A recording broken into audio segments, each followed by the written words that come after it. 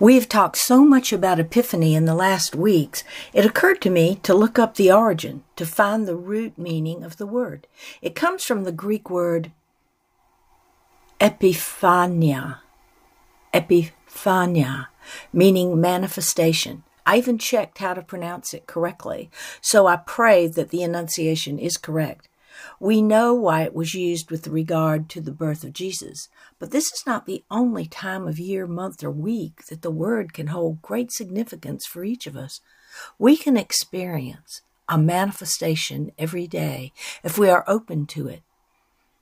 Having taken this walk with you and holding a deeper reverence for the season of Advent and Epiphany, moving onward into the new year will be even more a journey worth taking, while embracing each manifestation along the way. We've also talked about Spirit incarnate many times, and it comes to me to remember that we are each one from the Spirit of God incarnate for a while, destined to return fully to Spirit. If we can remember this while waiting for revelation and manifestation throughout our lifetime upon earth, it will change everything we think, say, and do. We will ultimately realize the sublime, lifting the ordinary into the divine experience our lives are meant to be. The manifestation is not the end of the quest.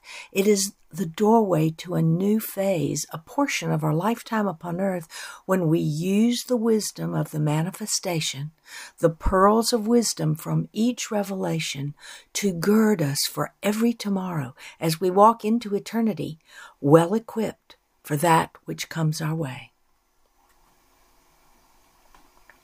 On this 12th day of Christmas, the reading I have chosen is from Matthew 2, verse 14. So he got up, took the child and his mother during the night, and left for Egypt.